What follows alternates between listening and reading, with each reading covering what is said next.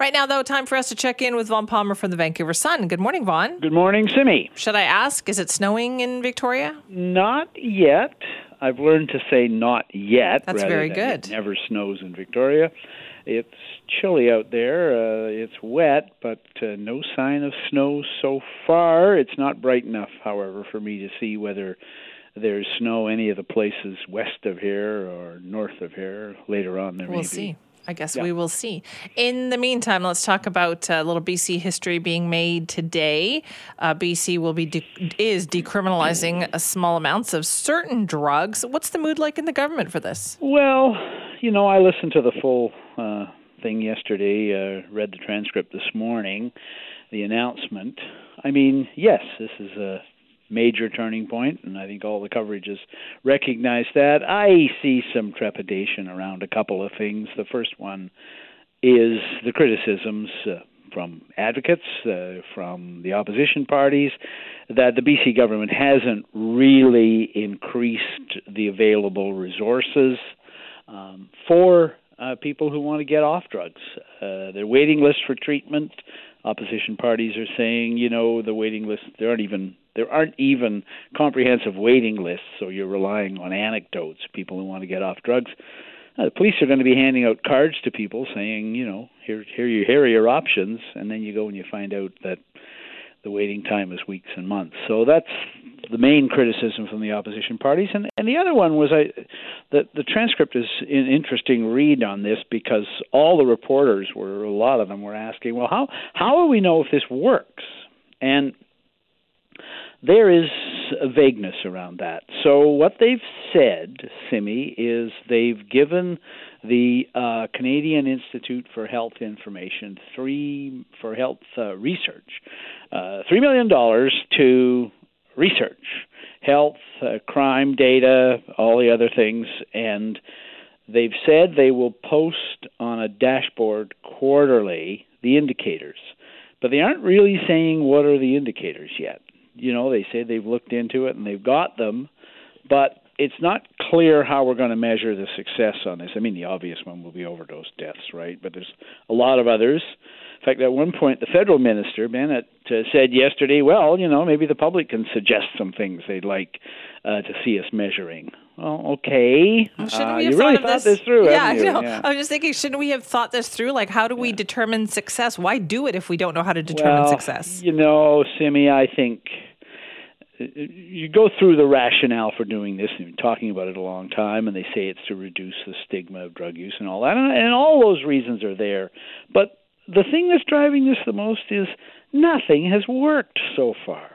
The death toll is appalling, and I think part of it is, well, we better try this because nothing else has worked so far. And I think that's probably a lot of the reaction even of the people who have reservations about this. I mean, safe supply is part of the problem. Well, there's nothing in this for safe supply. This is just a step in the direction of not arresting people, not locking them up, not seizing their drugs. And again, Simi, I noticed the police representatives say, well, we haven't been doing that anyway. We've had de facto decriminalization here in British Columbia for some time. So, I wish them luck. I think their intentions are great, but we'll have to watch it closely, looking for indicators that it's working. And to be precise, they've not told us what those indicators are yet. Okay, so there'll be more discussion about that today. So many questions, right? And I guess you're right. Yeah. It's really out of desperation, isn't it? Yeah, I mean, that's it. And, there's other places that have done it. Another one that jumped out yesterday, and Global's been reporting this in the news, is they didn't even bother going down to Oregon to see how it's going down there. Yeah.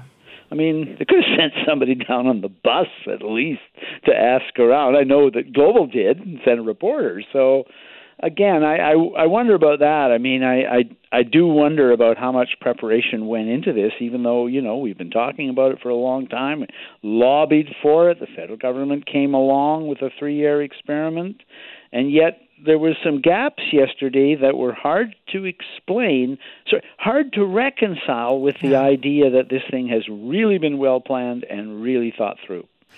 All right. We're also going to talk about some proposed treaties with different Indigenous nations today. And these have to do with the Victoria area. Yeah, so, we talk about treaties and deals with First Nations. A little while ago, we talked about that big deal with the Blueberry First Nation in northeastern BC. And I guess in urban British Columbia, it does seem like kind of a distant issue, something that's far away. You wouldn't feel that in Vancouver over the housing projects there, but here in the Capital Region, it does seem like kind of a distant issue. Government put out a press release yesterday saying that treaty talks are coming along with 5 First Nations in the provincial Capital Region, and on the table to be included in the treaties, there's 5 of them, are 2 provincial parks in the Capital Region. So one is the Souk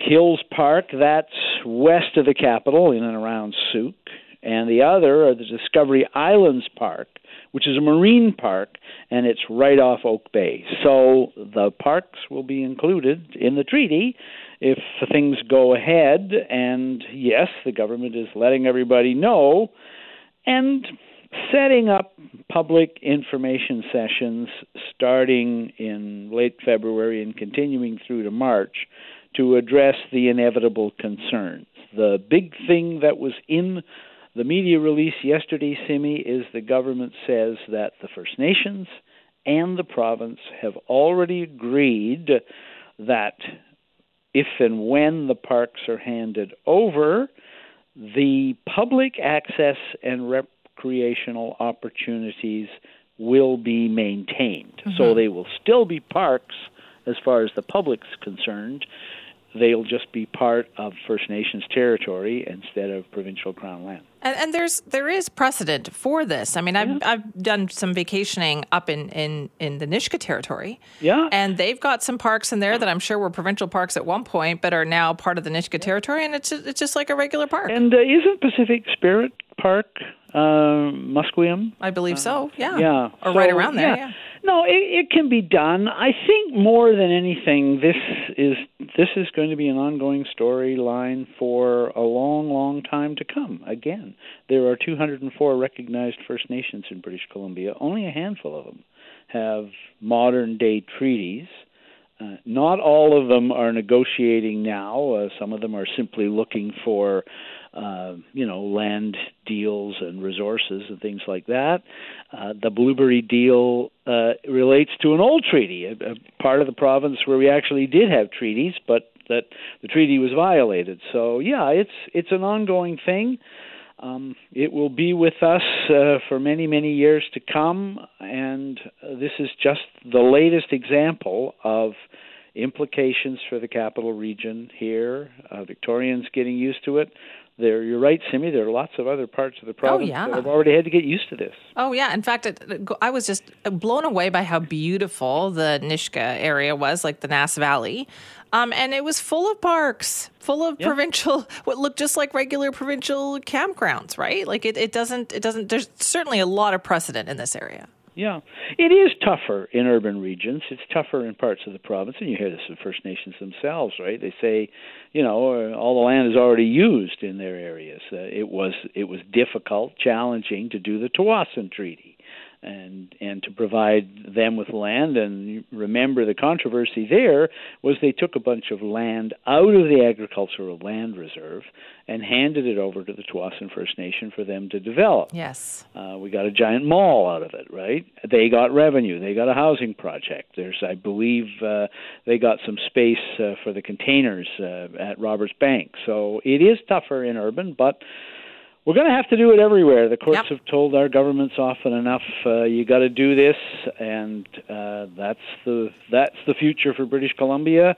We should have done it a long time ago. It's very true. You talk about that mall. I remember how controversial it was when it was built, but guess what's packed every weekend with people, right? I mean, people will, if you build it, they will come, Vaughn. That is certainly especially with the mall. Yes. Thank you very much for that. Bye-bye.